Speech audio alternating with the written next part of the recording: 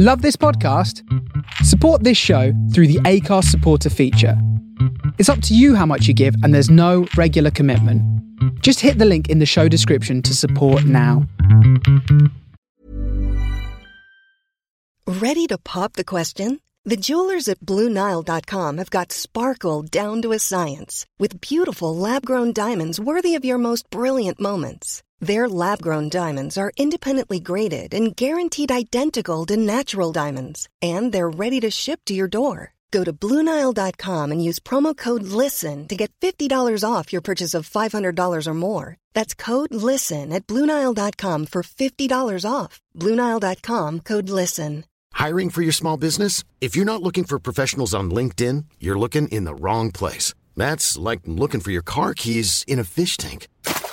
LinkedIn helps you hire professionals you can't find anywhere else, even those who aren't actively searching for a new job but might be open to the perfect role. In a given month, over 70% of LinkedIn users don't even visit other leading job sites. So start looking in the right place. With LinkedIn, you can hire professionals like a professional. Post your free job on linkedin.com/people today.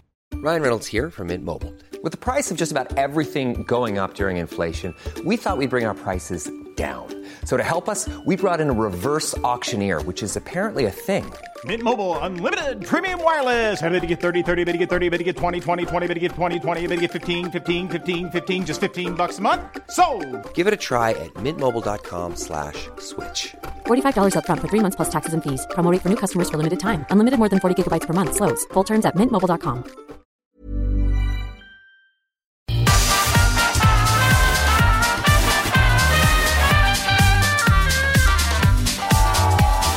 Well, hi.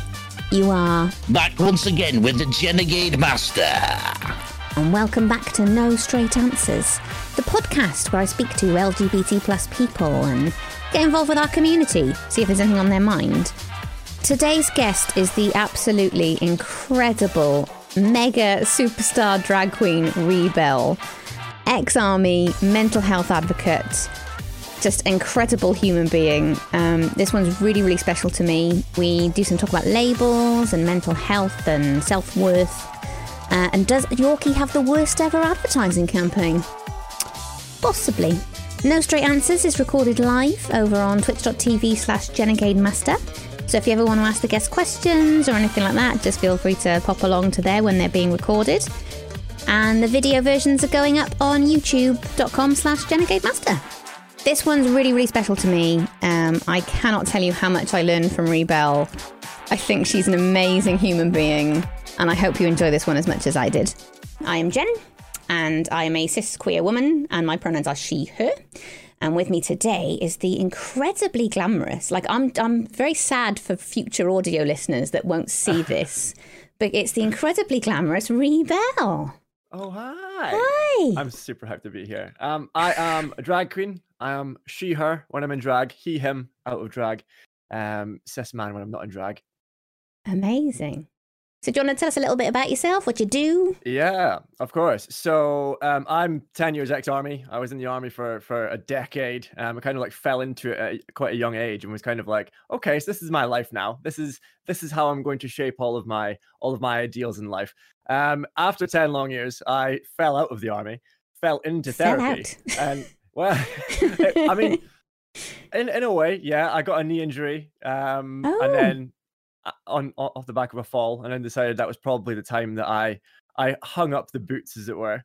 Went into therapy, and I'd learned so much that was going on internally through therapy, and started to undo a lot of conditioning. Back then, if you had told me then I was going to be a drag queen in 2020, 2021, I would be like, excuse me? What do those words mean? And yeah, I've just been on a huge journey over the last 4 years since leaving. And now I dedicate my time and my energy to helping other people on their mental journeys. I host streams that are all about mental health, growth, mindfulness. And that's going to become my driving factor in life. Okay. So how did you fall into drag then? How did that happen? So I was in a murder mystery company. And that murder mystery company sent me to a little town in North Wales called Llandudno. Wales! Wales! Wales!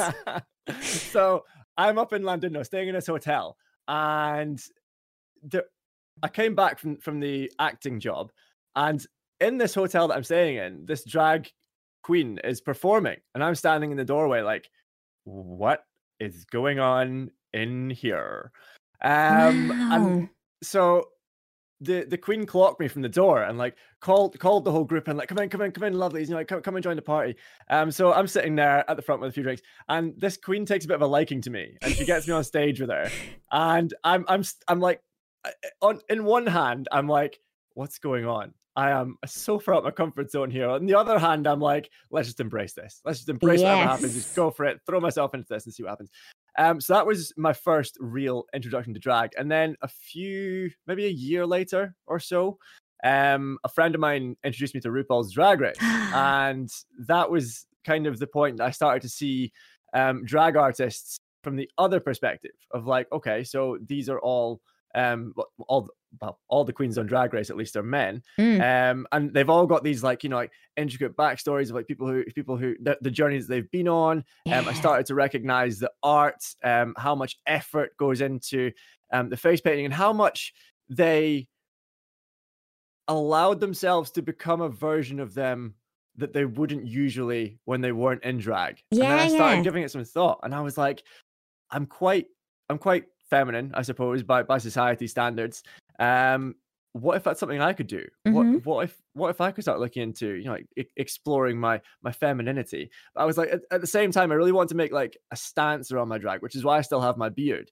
I blur the lines around gender, encourage people to question what they've been taught to believe around what your gender says you should or shouldn't wear, or what your gender says you should or shouldn't do. And I'm now all about, my drag is now all about encouraging people to be their truest and best selves, whatever that means to them, as long as it's safe to do so in their immediate environment.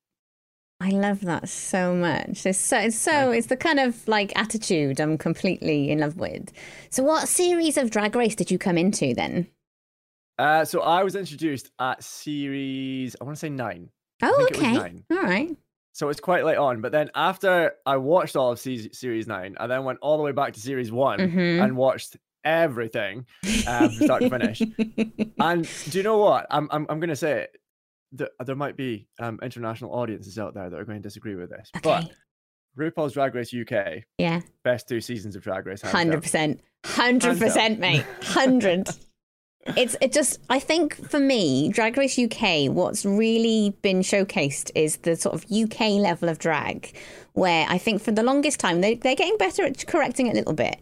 But Drag Race US, its biggest problem has always been there's been a certain type of queen that has normally won, and it's normally been like a sort of glamorous supermodel and not necessarily a comedy queen, but sometimes a comedy queen.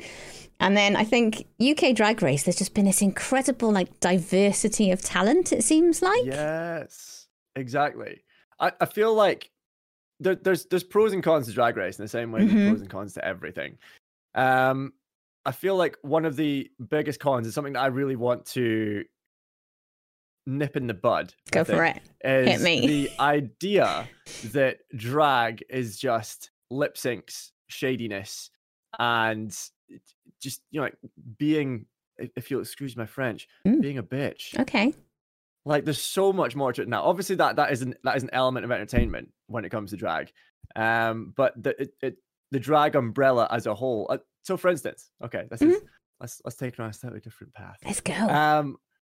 I've had so many people approach me and ask me about drag and said, like, you know, so you're a drag queen, so like, and what about like men?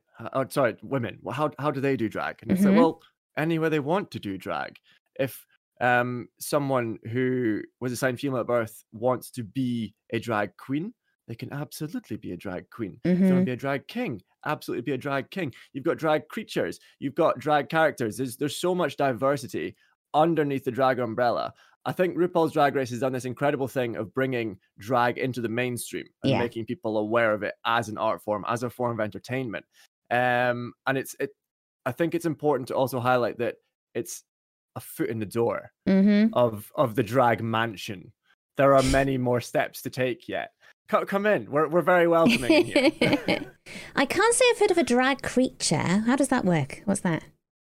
So drag is essentially, there's no real definition of drag. Drag is very individual, and how you perceive drag. So drag creatures, well, what I first off recommend is checking out one of my stream teams, the Stream Queens. Stream Queens, okay, like that. Stream Queens, yes. So we're an all drag troupe of drag queens, kings, creatures, and characters. Oh, and drag creatures will tend to be, well, I don't even want to go into what they tend to be because everyone's going to be a little bit different, aren't they? Yeah. But you know, like we're talking like, you know, like monstrous drag. We're talking. Have you heard of the Boulet brothers Dragula? I haven't. No. So I feel like this is going to be an amazing experience for me because I guess really my exposure to drag has been Drag Race, and also there's a couple of local drag clubs in Cardiff. There was an incredible one before obviously COVID hit it called Minsky's, and it was like my favorite place in the world because I used to go there and the queens were just so talented. And I think Jolene Dover has been there. Tina Sparkle was kind of like their main drag queen that they had, and I'm realizing talking to you that there's this whole breadth of stuff I haven't even seen yet, you know? And that's exciting. Like, it's definitely not a bad thing. So Dragula is on Amazon Prime. It's run by the Boulet brothers, and it's basically the alternative side of drag. It's much more, I would say, diverse in the artists that they have on the series than RuPaul's Drag Race is. Great. Which again isn't necessarily like a better or worse thing. It's just a more diverse thing, which is what it is. And there are, as I say, more alternative in regard to. That was probably the best way to introduce into drag creatures, I think. Okay. I'd say checking out that series. Because I think it's interesting to touch on Drag Race in the sense that, like, as you say, to a degree, it's brought a certain type of drag to a mainstream that it wasn't there before at all. He's definitely done that for it. But I think as it's gone on, because it's become such a stay point of drag culture, it is almost on them now to be better at being a little bit more diverse. And, you know, like they've had a trans man now on the show, which is like the first time they've ever done it, because he was always like, no, I can't have trans men. It has to be cis men doing drag and all this kind of stuff. So it's almost like I think he's now realizing he has to be better as well. I'm here for the growth. So RuPaul was interviewed, I think it was last year, and I'm not going to get this word for word, so I'm paraphrasing here. But RuPaul basically said, my idea of drag is very different to the kids' idea of drag, and clearly it's my responsibility to adapt and grow in that regard. And that is since then he's obviously had Gottmik on the show, who is a trans man. One like the first trans man to be on Drag Race, which is incredible. I'm here for it. I think it's important. It's very easy, I think, to get caught up in the idea of someone not being at their most. I don't really like the phrase. I feel like the phrase has kind of been used against the movement, but someone who isn't their most woke selves. Okay. Neither have I.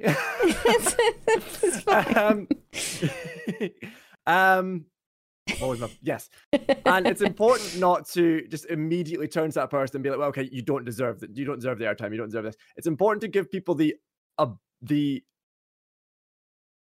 kickoff, I suppose, like the platform to grow from, so they can start to adapt their views and start to develop their views as more information is brought to light to them. Yes. If the information is brought to light and they then decide to refute that information and decide like, okay, it's not for me, then we can start being like, okay, well, come on now. Yeah. There's going to be consequences to your choices here, because you're cutting off an entire demographic of humans, and that's just not a very nice thing to do. Yeah. So yeah, I think it's important to celebrate the growth in that regard. With RuPaul, I do think that there's a there are more areas that you could still grow in. Yes, But, I agree. As I say, baby steps. He baby is steps trying. into the mansion of growth. I do feel like compared to the kind of things that he said, say, 4 years ago, to the stuff that he says now, he does seem like he's making an attempt to learn a little bit more.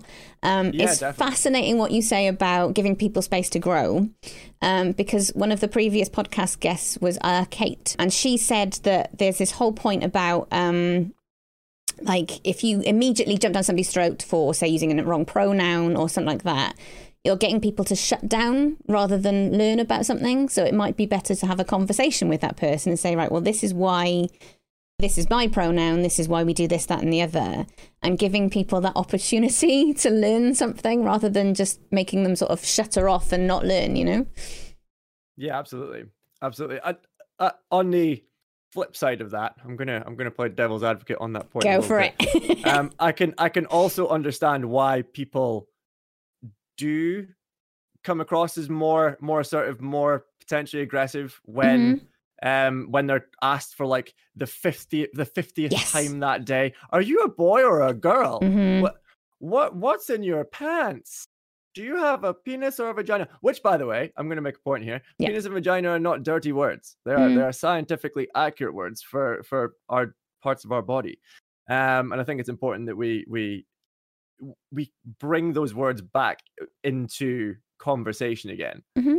Were people not saying those words? And uplifting kind of like, I don't know. I mean, I think there's a lot of people who think that they hear those words and they kind of like wince, or like they think you've just sworn at them. And it's like, you know that everyone's got, well, most people have either one or the other. Obviously, there are discrepancies, there are intersex people, that sort of thing. But literally, it's a part of us that we're all so afraid to talk about. And I think that's led us into the area that we're in now, like having these like gendered clothing and like saying like boys don't cry, girls shouldn't get angry, all this sort of toxic, damaging rubbish. My little princess and my strong boy, all of that nonsense. Oh, goodness. It makes me so angry. So I've got two nephews, right? And there was a point where I was going to buy them a present for Christmas, and it came in the colours of pink and it came in the colours of like green or something. And I hate gendered stuff. Like it drives me insane that you have to have a specific colour for a specific gender. Yeah. And I threatened to buy the thing that was pink, and my entire family was just like, you can't give boys a pink teddy. What might happen? I was like, nothing. Can you imagine? Because at the time they were like 2. I was like, they're probably not even going to notice it's there. I'll be honest with you. It's ridiculous.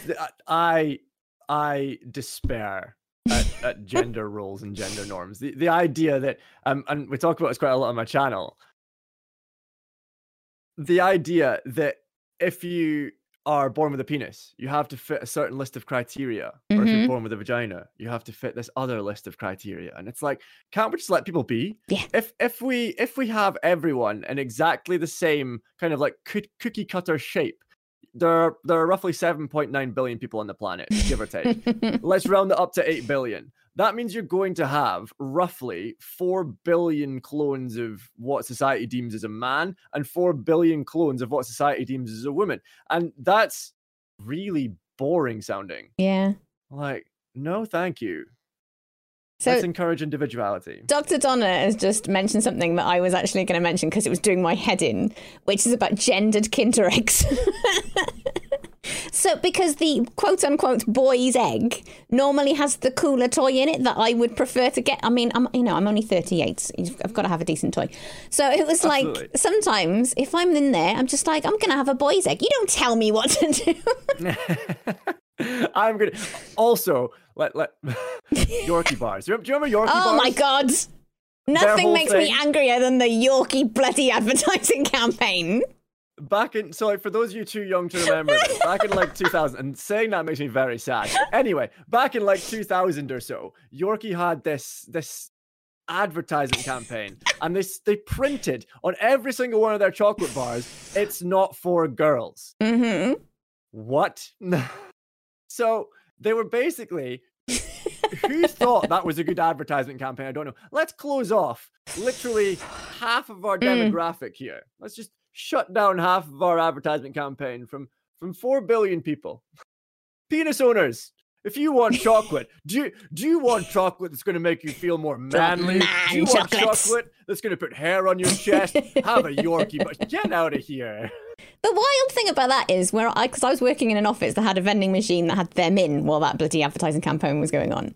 And I remember I used to buy them out of spite, which probably was exactly what they wanted. So I used to buy them out of spite and go, you don't tell me I'm going to eat your bloody chocolate.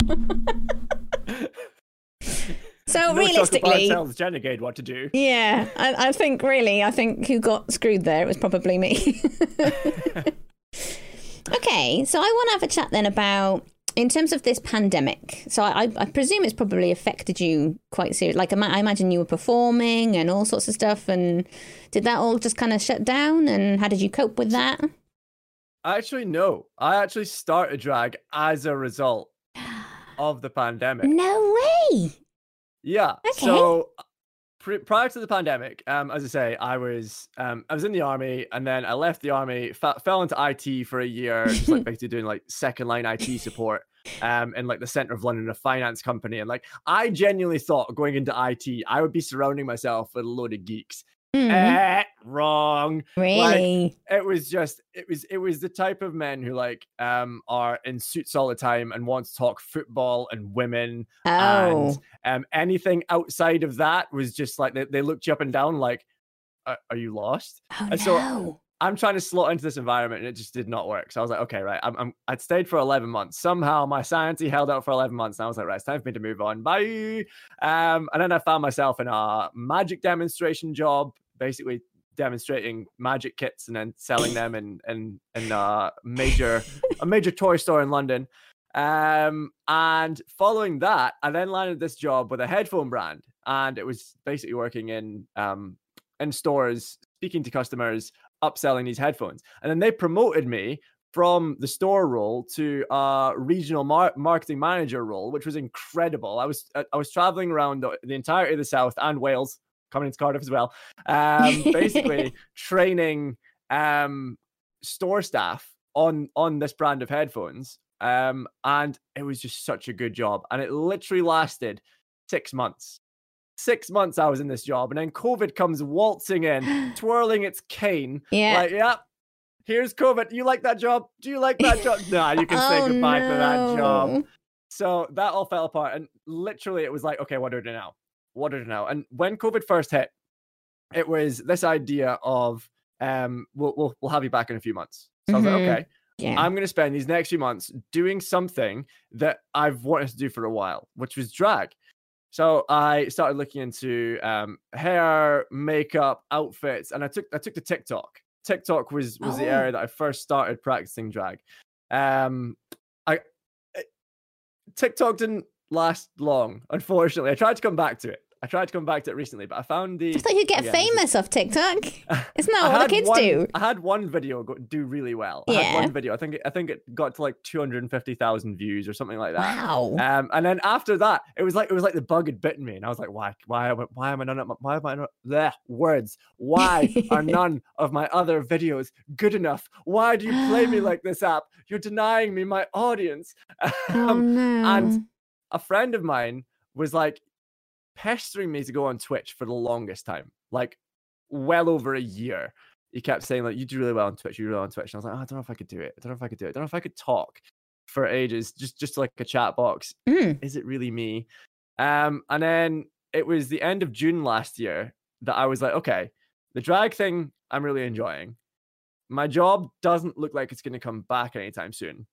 So let's look at this Twitch thing. Let's start up a Twitch account, start streaming. So that's what I started doing. End of June was the first time I went live in drag on Twitch playing Rocket League. And of course, that's the entry word. That's the entry point. Yeah. Doesn't everyone start with Twitch joining Rocket League? And I had the best time. And since then, I've started just being surrounded by all of these magnificent people from the LGBTQIA plus community predominantly. And it's just become this amazing network of support, encouragement, love. Just all of the best things in life have come from this platform, or not necessarily the platform, but definitely the people on the platform. Yeah. And I've been so thankful. So ultimately, to come back to your initial question, no, I wasn't performing much before the pandemic, because I was in a you were in the drag gateway job that turns out to be IT. Exactly. Yes. IT. If you're in IT, if you're listening on IT, drag's coming your way, Just my pop friend. a bit of makeup on. See what happens. Give it a bash. Embrace it. I encourage it. But honestly, drag has been so good for me. Since creating Rebel is essentially all of the conscious parts of me that I strive to be on a daily basis. Yeah. And the more that I am Rebel, and the more that I discover Rebel and develop Rebel, the more Rebel starts to like cross over into my boy self. Yeah. And it's just so great. It's been so good for me for growth, learning, understanding, and developing myself. And I'm so thankful I did it. That's incredible. Because it's like, from my perspective, I was doing stand-up for like about a year and a half before COVID hit. And it was the first time in my life I'd had a similar experience, in that I was beginning to feel a little bit more confident in who I was. I was kind of finding out who I was. And through this on-stage persona, it was kind of sinking back into who me as a person was. And then the second COVID hit, it all just collapsed. And I lost that community, and everyone sort of dissipated and all that kind of stuff. To then find myself on Twitch, where somehow you attract all these like-minded people. I don't know how it happens. It's like magic. And then it was just, I became more and more comfortable in the person I was off stream as well as on stream, in the same sort of way. Like, Twitch gives me what stand-up used to give me, in that I can talk to people and build a connection and have that kind of energy change, but without all the late nights walking down Cardiff High Street. Yeah, it's like you still get the human interaction. You still haven't got to leave the house. This is perfect. I think that's the bit that was missing for me, because I tried YouTube, and I still do a bit of YouTube, and I like it, but you don't get that same kind of connection with people. And like, there are friends I've made over the last 10 months that will be friends for life. You know, there are people that I just adore and would die for. Mm-hmm. And I didn't know these people in the slightest. And, you know, for a while they were just names in a chat. And now they're people I speak to every day and I play video games with, and we have Discord video calls with. You know, it's incredible how that's all kind of happened. Yeah, I love it. I think it's been so good for a lot of people to have discovered platforms similar to Twitch and Twitch itself. Yeah. In lockdown, as a way of connecting to other humans in a time that we've suddenly had human interaction whipped out from under our feet. Yeah. Mm-hmm. And for a lot of us, like it was our livelihood. Like, as I say, like my job was going and just like introducing myself to a new person in a store and being like, hi, this is my name. This is what I do. I'd really love to train your staff. Also, I like your tie. You know, just building that rapport and building that connection with humans. And suddenly I couldn't do it anymore. Yeah. And that was where I got all my energy from. Actual humans. Yeah, I miss those. Oh, yeah. What are they? I don't remember. Yeah, I feel like, I don't know, it kind of like, from a sort of LGBT plus perspective as well. So I'd been struggling. I came out quite late in life as being not straight. Like, I still haven't technically nailed the label down. It's probably going to wind up being bisexual. We don't know. But I also think it's fine to not have a label as such, you know? Oh, for sure. But like, I really, really struggled with it. I must have struggled with it for about, I think, 3 years before this whole thing happened. And it's being on Twitch and being open with people and literally talking to people about your struggles. And there's something about being on stream that makes you super, super honest. Yeah. And everyone has been so supportive of like me as a person. It's gone, do you know what? It's actually okay. Just be whoever you are. It's not a problem. I love that. I think in terms of if you are an LGBT plus person, to a degree, it brings you back into contact with people that maybe you weren't going to find in the real world, because, you know, we didn't know how to find each other. 100%. I think the LGBTQIA plus tag on Twitch really helps. Yes, 100%. I think that's searched quite frequently on Twitch. Mm-hmm. I've had a lot of people join my community and be like, I found you on the LGBTQIA plus tag. And it's given people a thing to search for, to find like-minded humans that they could find solace in a time that, as I say, we can't connect with humans, which is beautiful. a bit of a rant off the back of that. I'm really disappointed that Twitch hasn't implemented the trans tag yet, especially with how much traction it's had and how many votes it's had. And the reason for it was we don't want to enable bullying on the platform. Now, Twitch directors, whatever your official term is, if you want to come and listen to one of my streams, don't get me cancelled, Ree. We love you, Twitch directors. We love you, Twitch directors. But if you want to, but it's a big but. If you want to come and listen to, we like big butts normally, but not here. If you want to come and listen to one of my streams on a Sunday, we have mental health chats on Sundays where I do just chatting.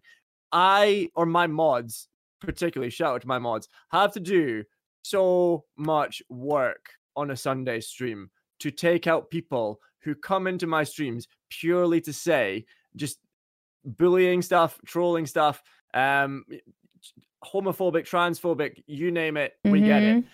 And it's like the bullying and the belittling and the trolling already exists. Yes. Implementing a trans tag is not going to make that bullying either go up or down. It's still just going to exist as it does. But what it does do is it gives trans people or people who think that they might be trans a easy place to search for, to find someone to talk that through with. 100%. Like, it's so frustrating from a lot of people's perspectives, to be honest, that Twitch still haven't implemented that. Because that was actually going to be my next question, because I find with the LGBT plus tag is that there have been so many people that come in to say, you know, I'm in that community, hi. There are plenty of people that sort of come in and sort of try and gauge the waters as to whether it's a safe place for them to be. And you can tell by the kinds of questions they're asking whether or not it's going to be a safe place for them to be. And I'm immediately on it to be like, look, you are very welcome here. I'm in that community. It's not a problem. And then you've got the sort of third subsection of subhuman scum that come in and basically target that tag, and they come in with their bullshit. Like, I was going to ask you that kind of, like, do you get a lot of that targeting shit from people? Oh, loads. So my gaming streams tend to be quieter for whatever reason. It's almost always when I'm doing a just chatting stream that I'm targeted. Isn't that Thankfully, weird? It is weird, right? I think that they must just peruse just chatting streams. And I honestly couldn't tell you why. Regardless, thankfully for me, it's very much water off a duck's back. Yeah. Like, I was raised Catholic. I have been in the army. I've worked in IT. Right. There have been so many parts of my life in which I have been bullied, belittled, targeted, torn down. And I've done so much work in the last 4 years around my self-worth and around my self-esteem to build up essentially an armor. And if someone comes in and tries to abuse me, I'll generally make a show out of them. And make them an education piece for the stream. And I've never once had a troll come into my stream and left a lasting impression on me, thankfully. But the issue is that there will be people who aren't that resilient through no fault of their own. And that's not me saying, like, if you're not resilient, you shouldn't be on Twitch. Absolutely not. What I am, the point that I want to make there is, people don't think, and it kind of comes off the back of the clip that you played of me just before I came on the stream here. People don't think about their words and their actions with other people in mind. People are so self-centered in thinking like, okay, well, this is my experience of life. This is what I've learned. And if you don't meet these criteria, my criteria, obviously I'm in the right place to abuse you. And it's like, are you for real? Yeah. What makes you more important than anyone else? And what makes your experiences more valid than someone else's experiences? I look at it a little bit like hecklers at a comedy show, because obviously that was my experience of it. And whenever you're doing stand-up, you've normally got a very specific amount of time to do. So if you're there to do 10 minutes, you get 10 minutes and you get off. You don't go over, because that's rude to all the other comics. So when you've got some knobhead basically trying to heckle you, it's like, all right, I'm going to spend 5 of my 10 minutes bringing you down because it'll be funny, but Also, you're completely ruining my time because there are jokes I wanted to test out tonight and I can't now because now I'm dealing with you. It's just rude. Yeah. And why is his time more important than your time? Yeah. Like, that's not on. I'm booked here, mate. You've just paid to come in. It's outrageous. But I guess that's kind of what they're doing there. They're coming into streams and they're kind of heckling of a sort and trying to get a reaction from you. So like I think the most satisfying one ever for me, I think, was somebody came in, it got auto-modded, so nobody saw it apart from me and the mods, and the mods immediately both banned and deleted it. So it was like, oh, there we are. No one will see it, mate. Nobody. It's got to be said, the auto mods are pretty great. I'm a big fan of the auto mod. It does catch a lot of potentially It's a bit overzealous sometimes, but it does catch a lot of the bad shit as well. Sometimes you're having this like really productive conversation and then someone will try and like say in the chat, like, I just want to say it's like, this is the first time I'm saying it ever that I think I might be gay. And then Automod's like, hold on. You stay there. Are you sure? The mods are like, let it through. I haven't got it anymore. Oh, have I? I might still have it. I don't know. I used to have some merch that said not straight on it because I obviously didn't have a label. And I was like, well, you know, that's a label, not being straight. I used to have some merch that said not straight on it. And Redbubble held it for like 3 days while they investigated it to make sure that it wasn't offensive. Oh, no. I think they were scared I was being a bit like super straight or whatever it was. I think that highlights a big issue that we have, though. A big issue that we have in society in that most auto mods, as a default, are set to catch words like gay because they're used so often as an insult instead of what they're actually there for, to be like, hey, I'm a man who likes men, or I'm a woman who likes women, or whatever. You know what I mean? Ugh. Also, I was thinking, off the back of the point you were making a short while ago about like, you know, how you're still working out like what your label is, if you need a label, that sort of thing. I'm in a very similar boat, and I don't think there's anything wrong with that. Like, I don't think there's ever a point in which you need to be 100% confident in who you are, how you identify, and also it's forever fluid. Yeah, like sexuality, gender, everything is always fluid. So you might one day be like, okay, this is the label that fits me best right now. And then in 5 years' time, off the back of a load of growth, self-realization, everything else, it might be that your label and just completely changed. That your sexuality might not have changed because, well, it might have. But the point I want to make is labels and how we identify are forever changing, just in the same way that we as humans are forever changing. Mm-hmm. I love that as a sort of look, I think, because I think if you are struggling with your label early on, I think what I found the hardest part is obviously where labels are handy is to search for things. So if you're searching online for stuff, if you know what the label is, then you can read about other people that are like you. But I couldn't find any of that because I was like, I don't know what I am. I don't know what I'm into. What's happening? I've always been quote unquote straight, but clearly that's not fucking true. I had outside forces that were like, that's not for you. You can have friends that are gay, but that's not for you. That was very much my atmosphere. And I think it affected me quite badly for a long time. But as I've sort of gotten older, and again, I've been through counselling for other stuff and all that kind of thing, I've come out at the end of it and gone, because my counsellor was the same. She's like, do you need a label? And I was like, well, probably not, really. Just who you're attracted to is who you're attracted to, I guess. And that's okay. And to be honest, it's lovely to speak to somebody else who isn't entirely confident in what the label is, because, again, you don't necessarily see people online all also saying, well, I don't know what I am, really, but that's fine. Yeah. I think it's our generation that are the unfortunate ones that are being caught here, because like the generation below us, so Gen Z, huge shout out to Gen Z. Oh God, yeah. I will fight for Gen Z. Gen Z, you're incredible. They're gonna save us all. That's what's gonna happen there. They're incredible. Stepped in, just being like, right, hold on a second. This whole system, this whole structure, this whole way that you're all living your lives, what are you doing? What are you doing? What is this mess? And we millennials have turned around and been like, crap, they're right. Sorry, They're right. were we allowed to do this all along? Because we weren't sure about that. We could be individuals? What? This was not in the pamphlet. We could just exist and not worry about shit. Who knew? What? And we're so fucked up from our forefathers and stuff. I swear to God. Tell me about it.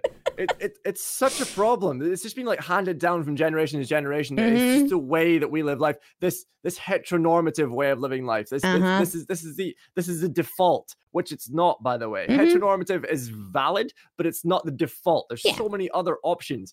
And just like you, I'm still pretty lost. I was in the army, assumed I was straight because I was 18 when I fell into the army, and even before that I was very lost and confused in life, and then I joined the army, which is a very heteronormative environment, very masculine, very teaching people to be manly and strong and tough and not show emotions outside of anger. Anger is the only valid emotion. Anger is the only emotion. The anger. You see that table? Flip the table. Be a man. So, yes.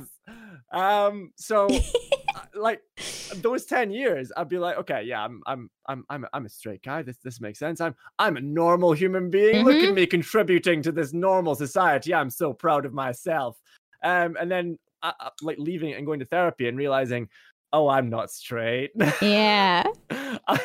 that topless man over there looks very good topless over there. I tell you the thing that makes me cry every time, right? And it's the dumbest thing. Frozen 2, right? She sings this song where she's being kept awake at night by this voice that keeps talking to her and it keeps calling to her and won't leave her alone. Every time I watch that song, I sob my heart out, because to me, right, I know they're not admitting that she's gay, but she's clearly gay, because that whole song spoke to me on such a level about just being pestered by this thing that felt not quite right and just wouldn't leave you alone. And you were just like, no, it's fine. Ignore it. And it just keeps pecking at you until you go, oh, actually, hang on, maybe I need to have a little think about this. And then you burst through the door going, ah! Yeah. Yeah, it's a dumb thing, but it spoke to me for some strange reason. I like it. It's a good analogy. I'm here for it. Okay, so you talk a lot about mental health stuff and kind of mindfulness and that kind of thing. So how do you go about that in terms of, are you teaching your audience? Is that the kind of route you go down?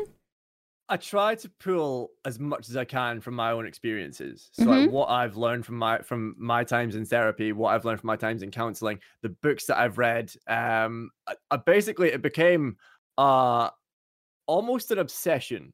That might be a bit strong, but when I discovered mindfulness and when I discovered mental health, it suddenly pieces started to fall into place. I started realizing that for the vast majority of my life, I've not been living presently. I've been either existing in a space of being okay, I'll be happy when this happens, and being all future focused.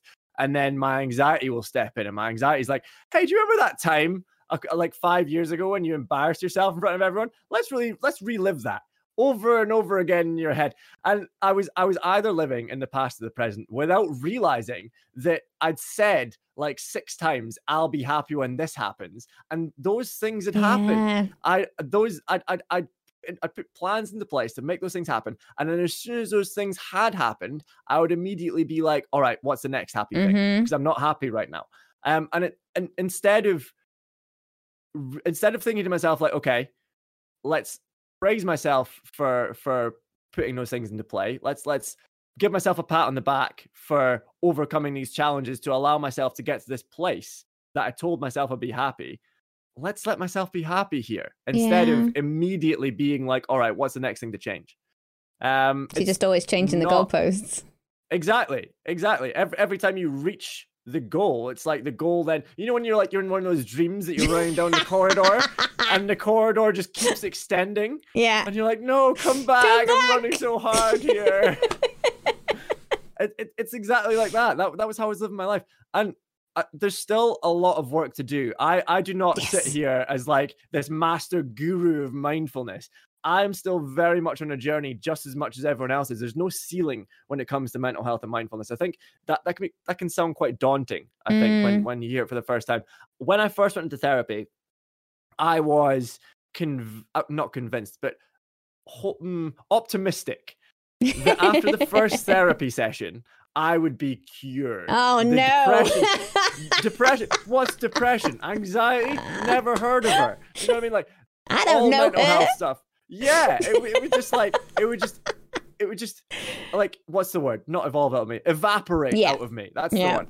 And then after the first session, it was almost like this crushing back down to earth feeling of realizing like, oh, okay, this is all still here. This is all still there. All I've done is I've cried in front of someone today that I don't know. Okay. How do I move forward from here? And it wasn't until maybe like my 4th or 5th therapy session that, because I'll level with you, I first went to therapy because I was convinced that would be the correct choice to get an ex-partner back. Oh, I was like, all right. Really? I know. No. Learning. I was like, how do I get this person back in my life? I know. I'll go to therapy. I'll fix me, and then they'll want me back. That's how that works. Yeah, Pastor E had some questionable mantras. Of course.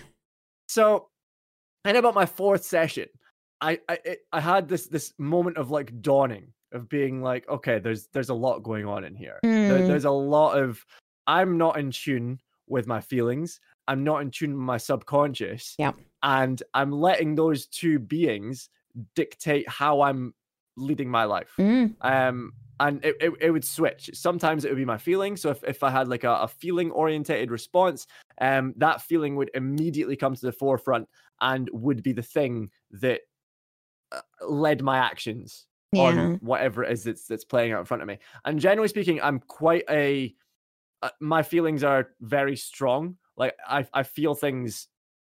Obviously, it's hard to judge because you can never tell how other people are feeling things. Yeah.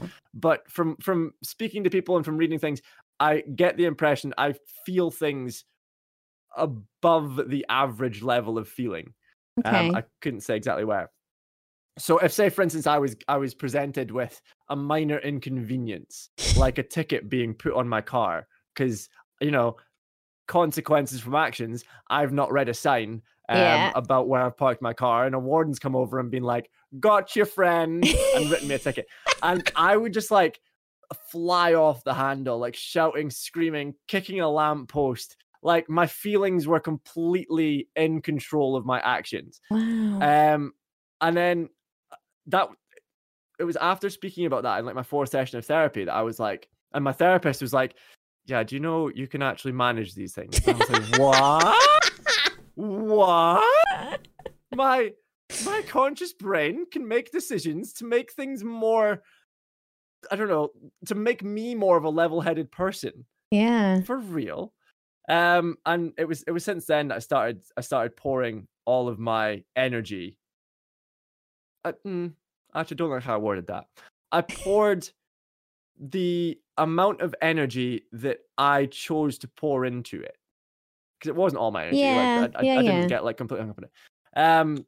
Into understanding my brain and into understanding how the subconscious works and how there are parts of the subconscious that will still hold teachings from when you were a child that no longer serve you any purpose today. Like the way that your parents saw you when you were a kid, or the way that your parents may have treated you when you were a child, no longer is beneficial to you. Yeah. Because for me, like I still got on both my parents fabulously, thankfully.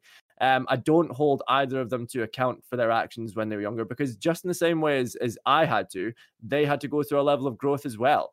They had me when they were, I think, 24 and 20, respectively. I think maybe 28 and 24. Either way. And at that point in my life, I was definitely not as mindful and aware of others as I am now. So who am I to hold my parents to account for not being mindful and aware, especially when they come from a generation which didn't have that kind of availability to them? Yeah. So there's still many conversations I have to have with my parents, and I think both of them are aware of it, that it is going to come one day, because they both come to my streams, which is just fabulous. That's wonderful. they're huge fans of Rebel, and I'm so happy. But there are conversations that I'm gonna have them both, not from a negative place, but from a place that allows all of us to put things that happened in the past to rest. And I'm kind of excited about it, to be honest with you, as and when we're ready for that to happen. I think it's gonna be important that we have those conversations in person. It's so we're gonna have to such wait a until... familiar story to me, because I think I've had almost an identical experience to you, but I went the other way. So whereas all of your expression was outward and you were getting angry and hitting things, all of my expression went inwards, because I was so obsessed with other people's opinions of me. It was almost like my feelings and my opinions and stuff didn't matter at all. So if something happened, immediately that was my fault. I've done something bad. I need to make it up. So again, I went through therapy and then hit basically like session 5 and did a similar thing when I was like, oh, actually, maybe you should sometimes A, pay attention to your own feelings and emotions, B, not give a shit about what other people think of you, because you're living your life, you're not living their life. And then exactly the same thing with your parents is the fact that, you know, when I was growing up, I wouldn't say they were outwardly homophobic. So like me and my sister had always had gay friends, and they would never be outwardly nasty to them, but there were always comments. So there'd be things like 2 men would wake up in bed on Coronation Street and they hadn't been doing anything. They just woke up together as a couple and had a chat. And you'd have my dad say, have we got to watch this before the watershed? You know, things like that. Just tiny little, like, you know, that death by 1,000 cuts thing, basically, which is tiny little things that got to you.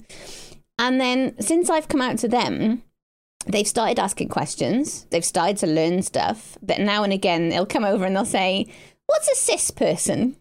What does ace mean? And I'm just like, I love the fact that they've obviously taken an interest in it because they know that their daughter isn't a straight person and they've never had to worry about it before. But now it's become a thing and they can't do these. Nuka has used the word microaggressions, which I think is right. They know they can't get away with that anymore. So they've gone away and they've read some words. And because I'm the only queer person they know, they're like, right, you can answer all of my questions. But the fact that they're asking questions to me, it's that growth thing again. The fact that they're trying means absolutely everything to me because they're trying to understand.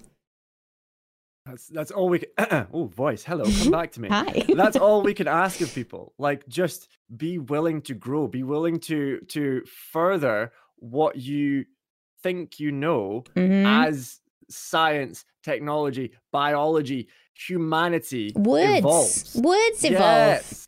Yeah. You know, it's this whole thing about people getting angry about trans people in bathrooms. You feel like saying it's happened for decades. You just didn't have the word for it. So you didn't know. And now all of a sudden we have a particular word. Suddenly you're acting like they've all just been invented. It's like you've got trans people in their like 70s. Get over yourselves. Goodness. Fact. It's wild, isn't it? Oh, I know. Do you know what? I was going to make a point on this side of mental health and mindfulness, and it's completely slipped my mind. Knowing me, it's going to come back in a different topic later on. It's going to be so poignant. Let's feel it. You see this pin here? This pin in my finger? We're going to put that right there. Put a pin on it. Ree has a point. Ree has a really good point to make, but she's forgotten it. But you know what? That's okay. Oh, yeah, absolutely. You know what? That's just a human being thing. I call it streamer brain. Okay. Yes, it's a thing. It's a real thing. I think we're so quick to hold ourselves to a certain standard, a standard of like not making mistakes, not getting it wrong, getting everything right, and expecting perfection from ourselves at all times. I am so bad for that. And it's just not a realistic expectation to have about ourselves. We can't be 100% all the time. We can't be our best selves all the time because there are so many factors. Humans are such a complicated species. I mean, every species is complicated, but humans, especially with this cognitive ability of like self-deprecation without consciously self-deprecating yourself. Yeah. Your subconscious just steps in and it just like starts throwing all these words at you, like negative words and phrases about you. And if you don't meet those and don't listen to those and don't acknowledge those with a bit of kindness, but also giving a counterpoint to that subconscious thought, they can completely overcome you, and you can be then like just be in the fetal position on your bedroom floor, as I was numerous times on my journey of growth. I feel a bit like, do you feel that Twitch has helped with that? Because it's so live and things go wrong all of the time. I've suddenly become more forgiving of stuff going wrong. It's like, people will understand. Because at the beginning, I was exactly like that. It's like, it's all got to be perfect. And like I've said to you before, that I was streaming off a 2012 iMac. It was an absolute garbage fire for the first 3 months. But ultimately, people still came back and they were still friendly. And it was just because you're there to have a chat to. Do you think being live all the time has helped you accept that things don't always go to plan? I think it's a double-edged sword. Yeah. I think Twitch as a whole is a double-edged sword. So being live all the time and getting used to things not going to plan, yes. I mean, the first time that things go wrong, yeah, you know, that like, whether it's your first stream or your 5th stream, it's coming. Anxiety's back. Coming. I was terrified it was going to go wrong today. I was just like, oh my God, what do I do if it's all wrong? I think it's always got potential to go wrong. No matter how experienced you are, no matter how many times you've gone live, there's always an area that can fall over. Like, you know, you click that. There was a time, I think it was maybe about 2 months ago now ish. I clicked go live and I just got this error message pop up saying like failed, error, numbers, and I was like, this is my go live time. And obviously that panic starts to inset. Yeah. And you start your subconscious starts throwing all those things at you. You know what I mean? People are waiting for you. You're a failure. You're this. You're that. Mm-hmm. And I think it's important that when these things do happen, to take that moment of breath. Yeah. That the thing has happened. The thing has gone wrong. If you get flustered, angry, let those emotions take control, it's not going to change the fact it's gone wrong. If anything, it's probably going to cloud your ability to think things through logically. So because it's already happened, because this thing has already, you know, like thrown everything out the pram, take that moment to just breathe for a second. Try not to get hung up on the fact it's gone wrong. Just look at it and breathe. And then start to put into place, right, how am I going to fix this? What can I do to mitigate anything further going wrong or to correct this issue entirely? For me, when I got that error message pop up, it turns out my graphics card was out of date. So I had to go into the GeForce Experience, update my graphics card, and Streamlabs dropped back in immediately. The stream then started like 5 or 10 minutes late. And obviously, when I went onto the stream, I was still feeling a bit flustered. I was still feeling a bit like, oh my goodness, I'm late. This is awful. And I think it entirely boils down to the relationship that you have with your community. Yeah. I am so fortunate to have a fabulous collection of humans who come and watch me. A good few of them are in the chat here this evening. And they're just so supportive and so understanding, because I make a point to encourage that about us. I make a point to encourage that, you know, we're only human, as we talked about earlier on in this stream/podcast, that we are only human. Things do go wrong, and allowing ourselves and forgiving ourselves for when it does, and forgiving our subconsciouses as well, forgiving our subconsciouses for throwing up all those panics, and greeting those negative thoughts with a little bit of kindness. Really does make a big difference in the grand scheme. I think there's another good example of that, which was Date Night that you've done on WeClaire's channel. Ashley Story was the guest on it last week, and like all of her tech broke, and like she was basically in tears. You could tell that she was really upset about it and the fact that nothing was working. So in the end, she just she rang in on a phone and did it that way. And you could tell that the anxiety had really got to her. And I think she was really worried about letting people down. And obviously her inner voice was saying all sorts of things to her. Not a single person in that chat was angry at the tech going wrong. Every single person was saying, look, we're happy to see you. We can see you. You're on the screen. It's not a problem. And there was so much love that was just pouring out for Ashley. I hope that she saw a lot of it to go, do you know what? Nobody cared. The fact that you were here is the thing that was important, and you were there. I think it's important to note as well, if someone is getting angry because your tech has gone wrong and it's holding up the show, it's more of a reflection of them than it is you. Yeah. Like, stuff does go wrong. And if someone is allowing that to affect them so much that they then want to take it out on you, that is a reflection of their lack of self-awareness. Yeah. And a lack of compassion for other human beings. Oh, for sure. Definitely. I think there's an empathy thing there that I think you've really hit the nail on the head about. Just the fact that understanding how other people feel can sometimes go a long way. Yeah, definitely. Definitely. You can never 100% understand. You can never, you can never completely understand someone else's journey. But there's a difference between understanding and being aware of it. Yeah. And I think that there's a lot of people who think that it's too much work, it's too much effort, and it's not their responsibility to put in work based on other people's experiences. And I totally disagree. I think being part of a society of humans in which we're all like working together towards a common goal. Like we're not in the jungle anymore. We've evolved past the need of survival of the fittest and everything like that. It's important to make decisions and to train your brain train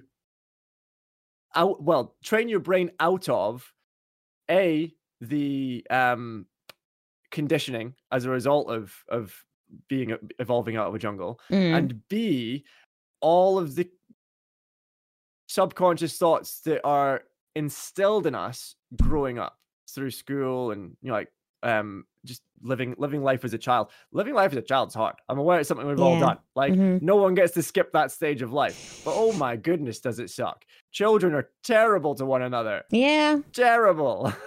And it's important that we analyze those parts of our brains as adults and start to put those areas to bed, because those subconscious thoughts are no longer going to serve us purpose in an adult world. I just wish the kids that had called me a lesbian in school had been a little more forceful about it, so that I could have maybe gone, oh, maybe that's an option. Maybe, you know what? That's an avenue. Kids are assholes. Absolutely. Absolutely. Like, I go out and I'm absolutely no shame to anyone who does have kids. That is your choice. That is your prerogative. You're allowed to have them. I will cheer you on from a safe distance. I will give them back to you. I go out and there's a school just down the road from me. And when I'm going out, and countless times when I'm out walking near children, I have this thought process of, this has reinforced my child-free existence so hard. No, thank you. Why? Do you see them being awful to each other?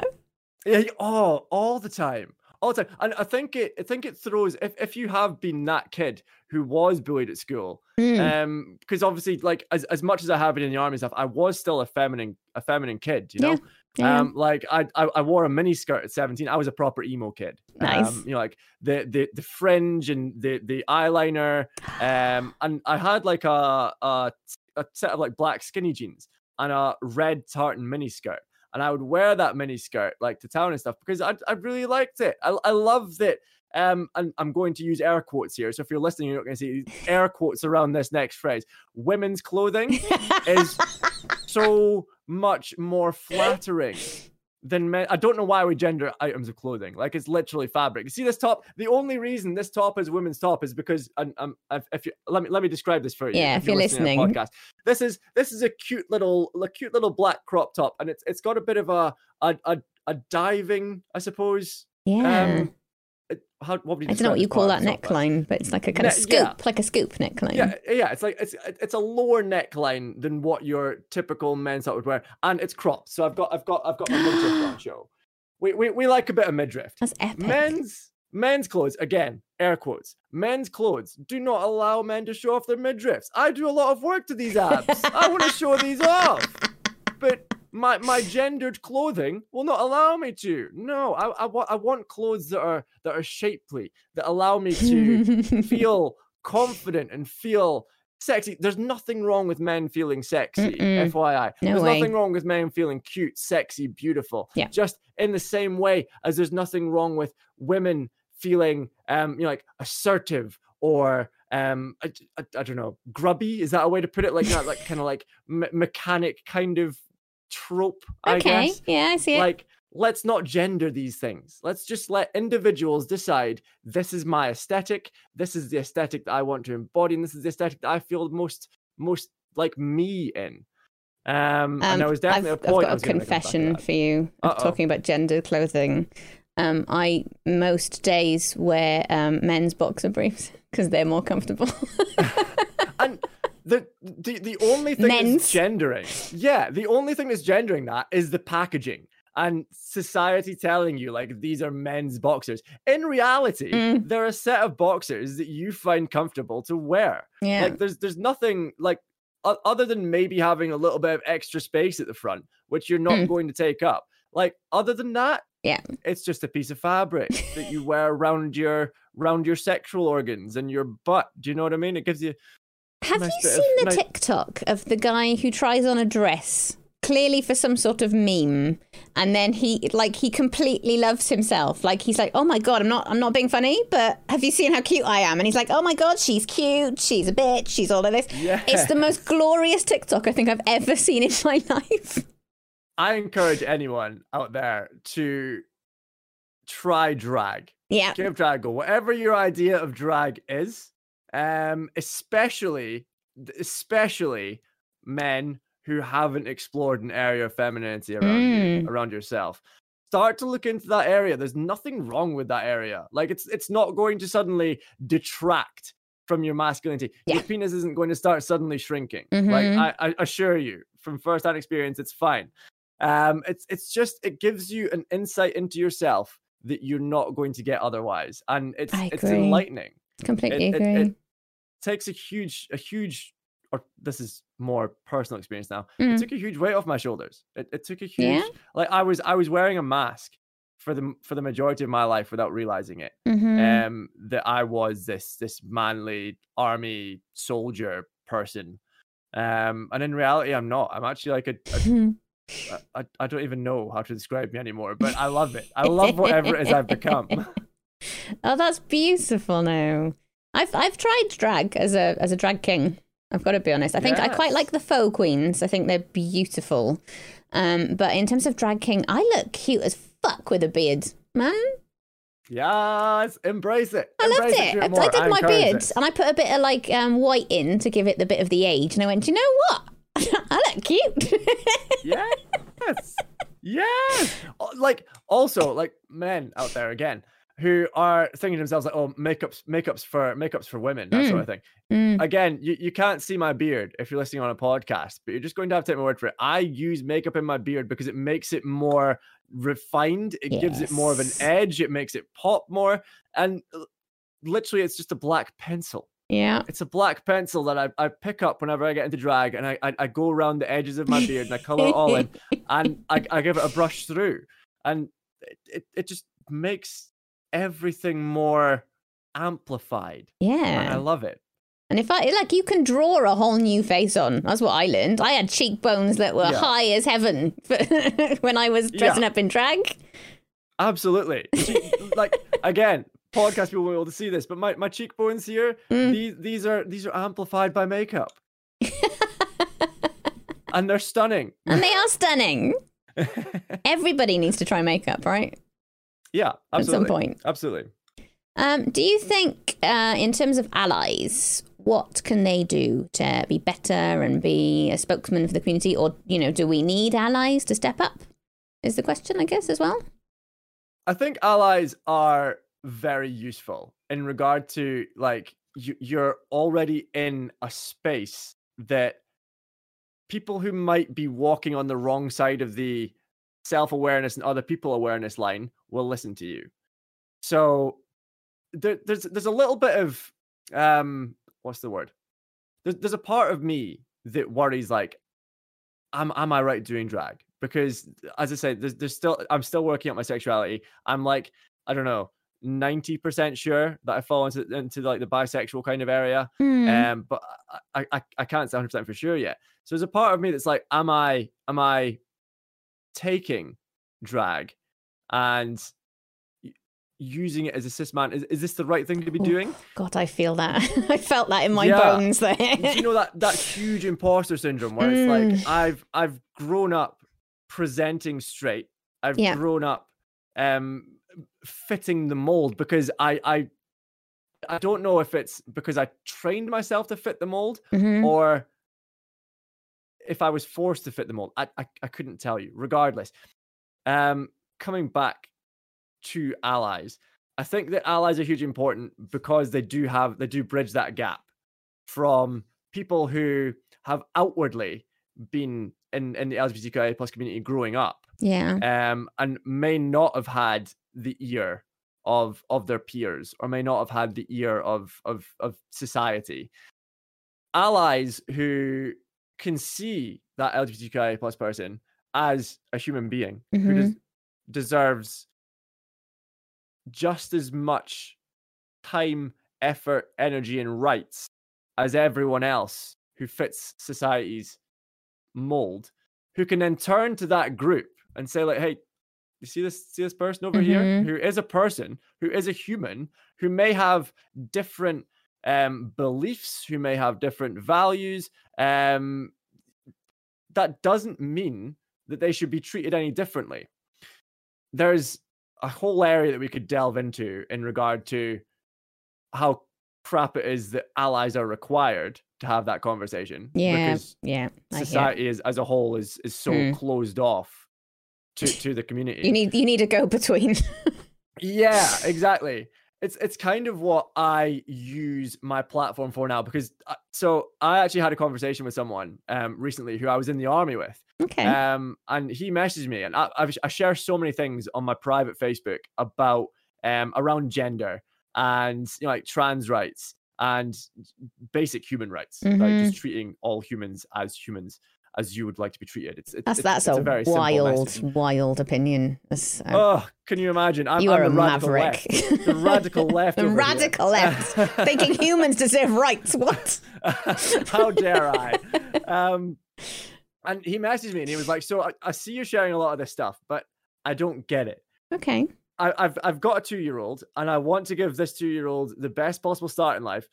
Have you got time to have a chat? And we wrote paragraphs to each other about like understanding gender, about giving everyone the opportunity to explore themselves without trying to force them into any boxes, without like telling like young boys that they shouldn't cry because they're boys, all that sort of thing. And it was just such a great conversation with someone who's a little bit older than I am, who has been in the army again since he was very young. I think he joined at 16, so he's been through that whole conditioning process his whole life, that he's seen me as a way of having this conversation was hugely enlightening.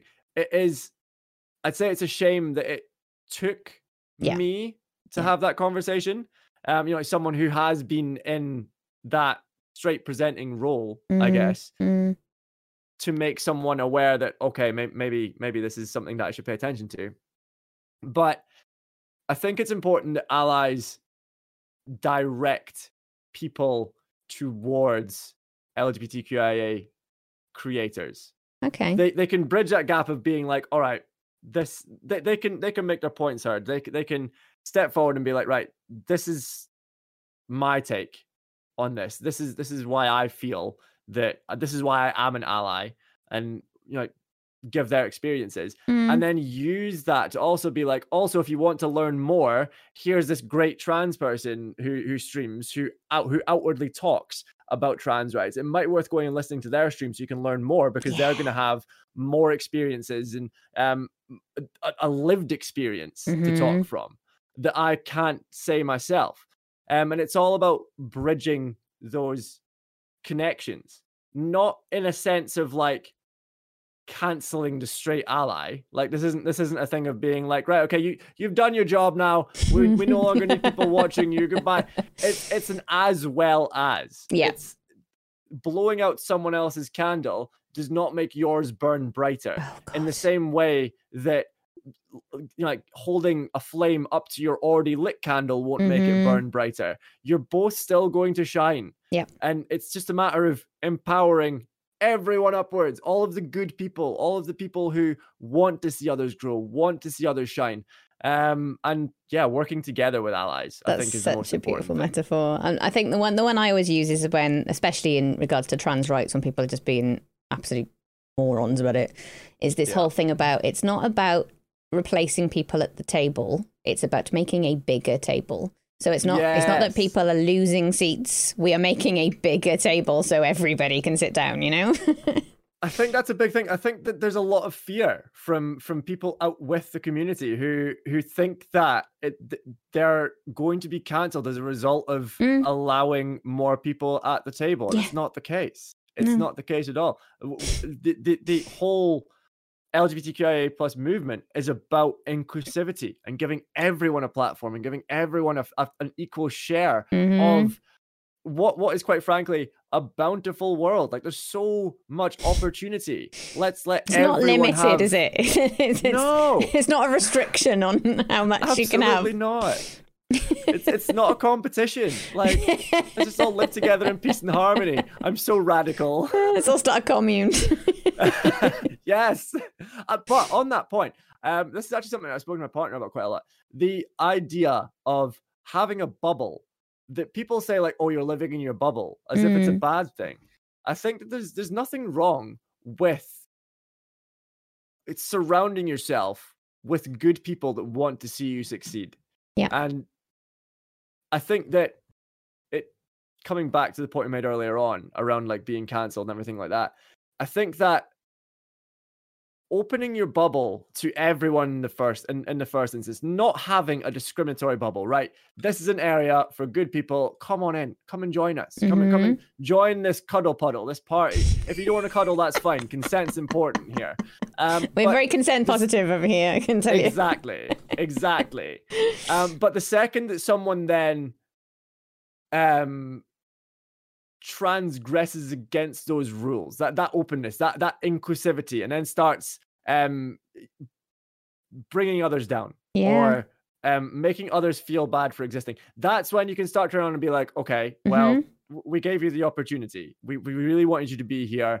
But for the protection of my mental health and everyone else's mental health here, we're now going to exclude you from the bubble. If you then grow, and if you then develop yourself as a human, we may choose to bring you back into the bubble at a later date. But also, I think it's important to remember that, I'm going to go into this.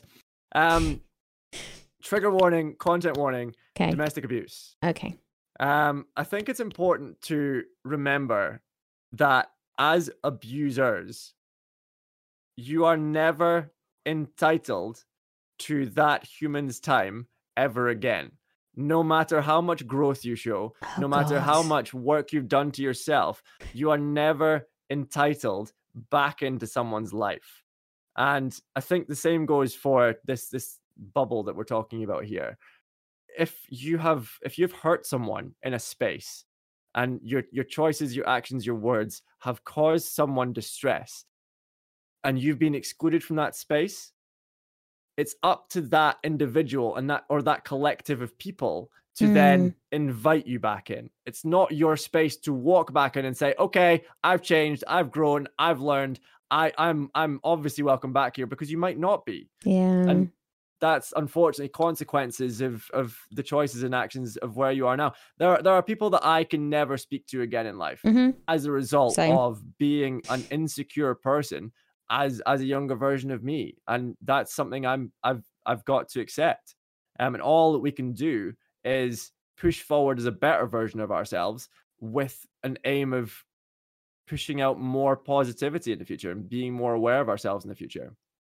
I've got to say thank you for saying that, because from my perspective, my ex-husband was abusive. And again, going through counselling, so much of my time was spent going, why can't I be a better person and forgive it and forgive everything that happened? And there is an aspect of me that blames myself for not being able to forgive it. And it's like, I think you sort of come to terms with going, look, that person is a monster. Even if they're an incredible person now, I don't even know that they are. Like, I don't see them. So maybe they've become this incredibly, quote unquote, woke, brilliant human. And there's an aspect of me that will never forgive him. And I feel like that's kind of my prerogative to never forgive him. Like, I never want that person back in my life. And I feel like it's okay to be all right with that. Absolutely. Absolutely it is. I think that it's if you are going to forgive him, I think you should forgive him for yourself. Yeah. So that you can put that whole situation to bed and be like, okay, that was a time of my life that it was what it was, and it's over now, and it's done. You don't owe him anything. And this goes for everyone here who's been in a similar situation to that. Don't beat yourself up for the way that you feel based on how someone has treated you in the past, because that's on them and not you. And it's not your responsibility to do any cleanup as a result of the situation that you found yourself in. It's so true. And it's like, I think in terms of the forgiving for myself aspect, that bit's done, because it's like, look, that's what's happened. I'm okay with how I dealt with it and all that kind of stuff.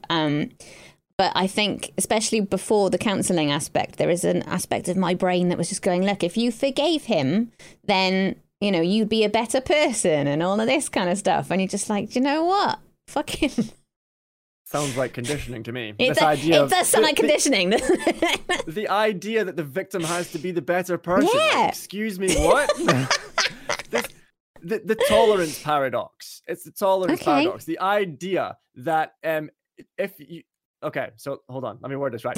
If there's people who will turn around and say that the left is the tolerant left is something that's referenced quite a lot. Yes, it is.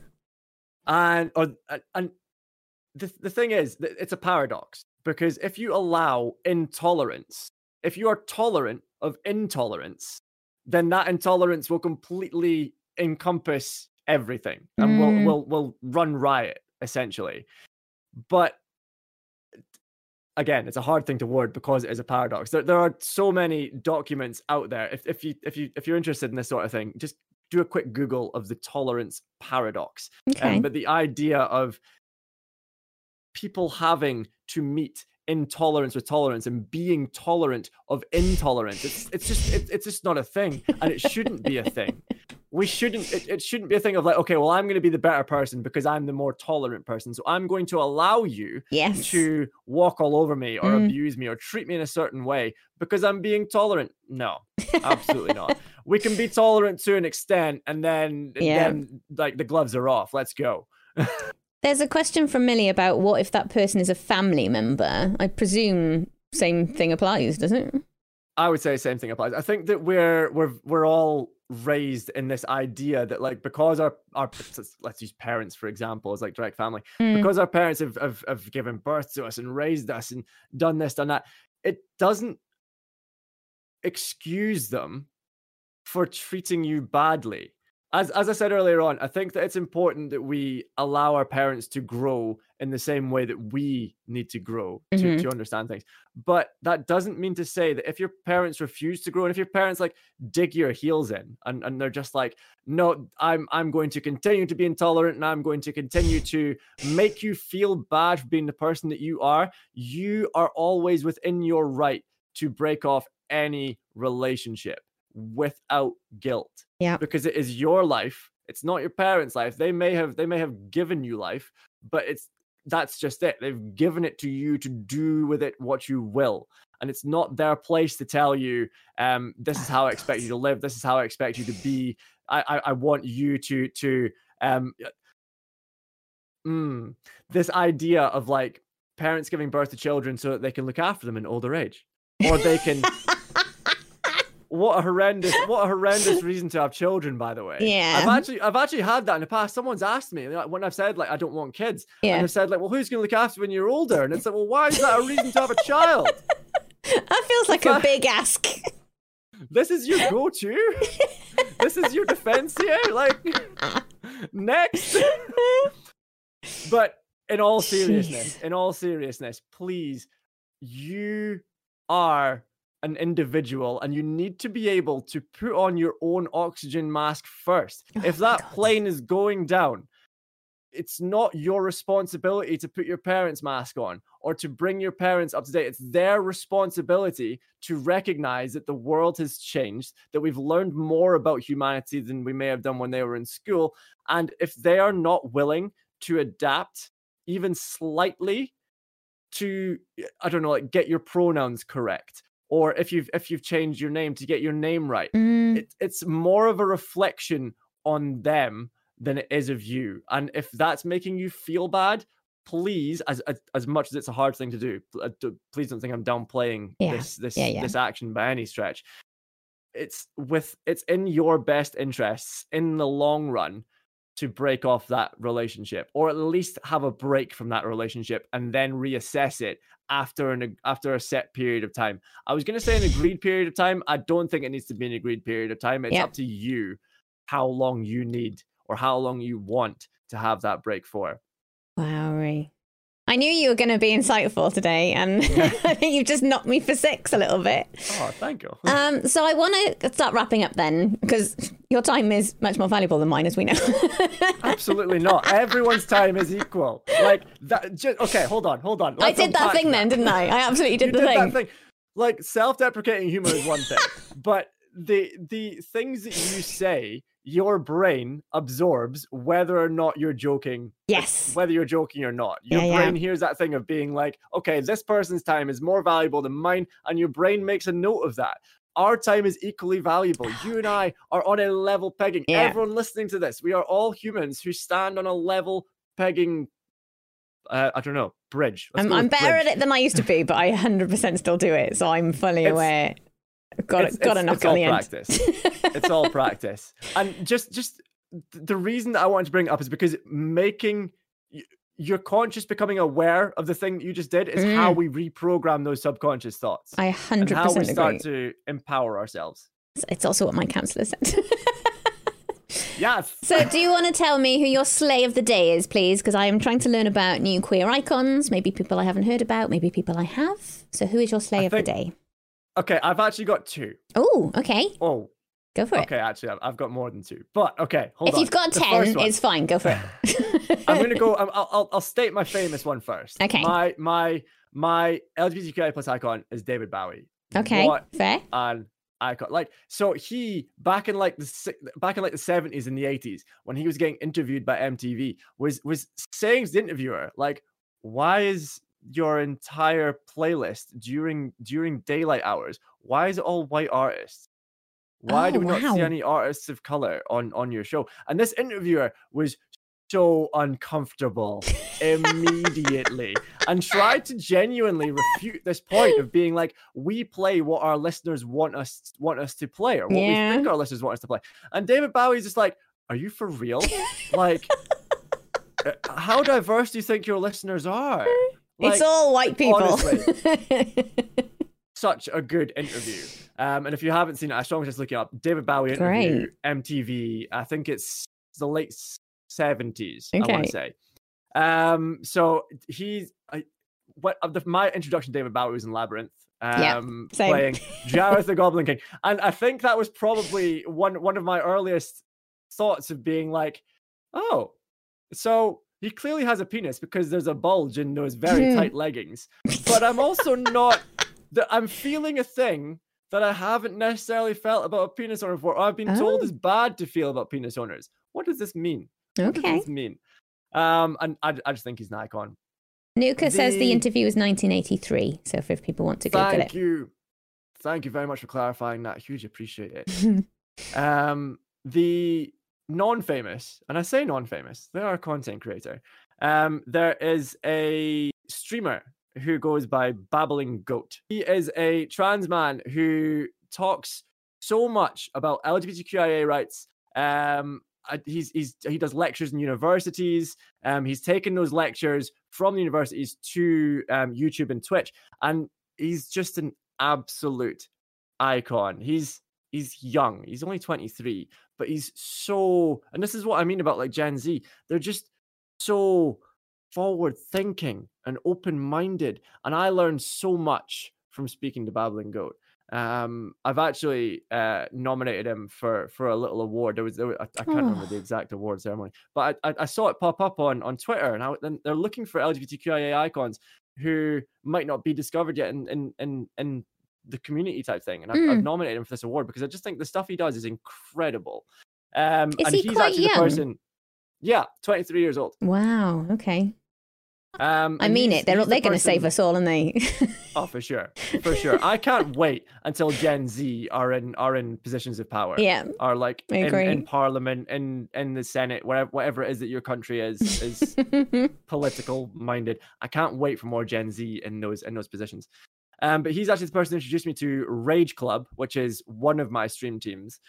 He connected me with Rage Club, and it's a very LGBTQIA plus inclusive, and I think we're probably predominant in the team.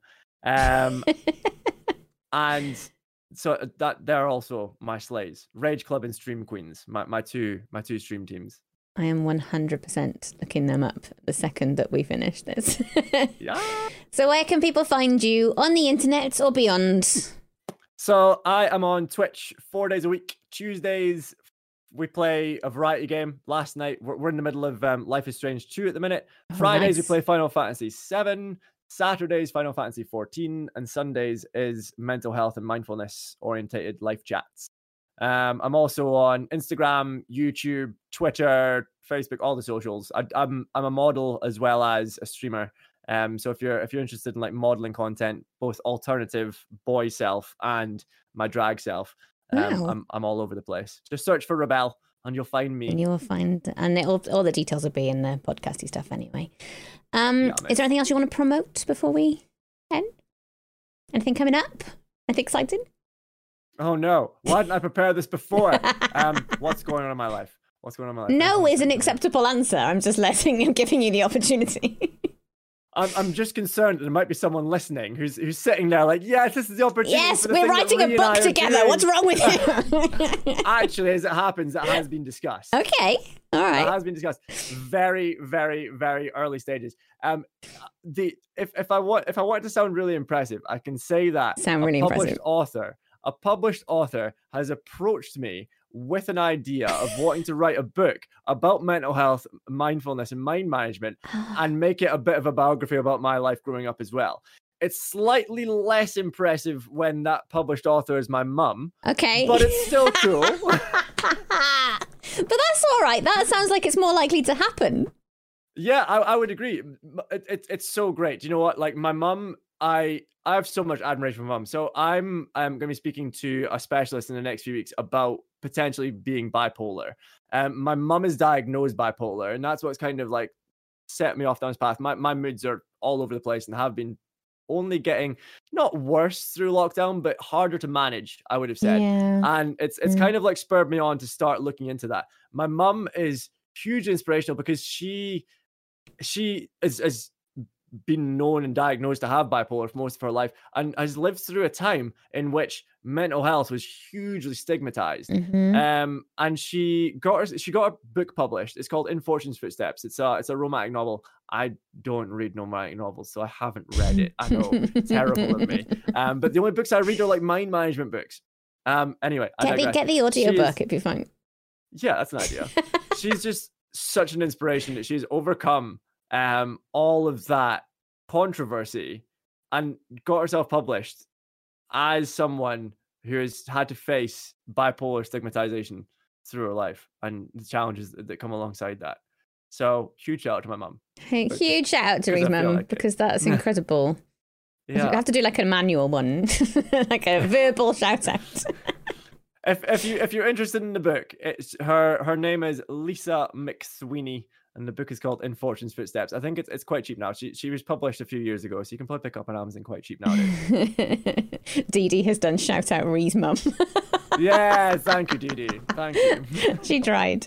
Amazing. Okay, so thank you so much for coming today because it was so insightful and like I learned a load of stuff anyway, and I've got my own homework to do. So I'm going to get on Stream Queens. I'm going to get on Dragula. Yeah. And the Tolerance Paradox, which I also think will be interesting. Yeah, it's been hugely insightful for me. And as I say, I don't think there's ever a ceiling when we're learning these things. There's always more things to learn. Can always grow, can always learn stuff. And 100%. It's the kind of attitude I'm completely down with, you know.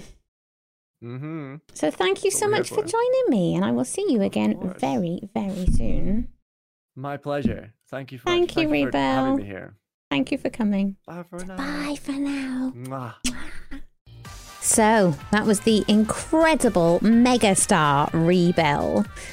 She streams really regularly over on twitch.tv/Rebel. Please go check her out. I think she's doing so much good for the LGBT plus community and mental health in general. She's just really, really insightful and got me to think about a lot of things. An absolute pleasure to talk to. Hope you enjoyed that one. In the meantime, I'm hanging out over on twitch.tv/JediGadeMaster. I'll see you next week. Bye.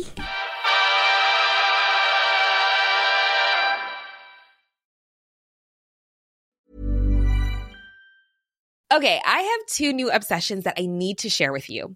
Impress No Glue Press-On Manis and Impress Press-On Falsies Lashes. Trust me, these are getting ready game changers. Both require no glue, so there is no damage to your natural nails and lashes, no mess, and no annoying dry times. Just one step and you're done. Boom. Instant glam. Visit impressbeauty.com/presson and use code PRESSON25 at checkout for 25% off Impress Manicure and Press-On Falsies.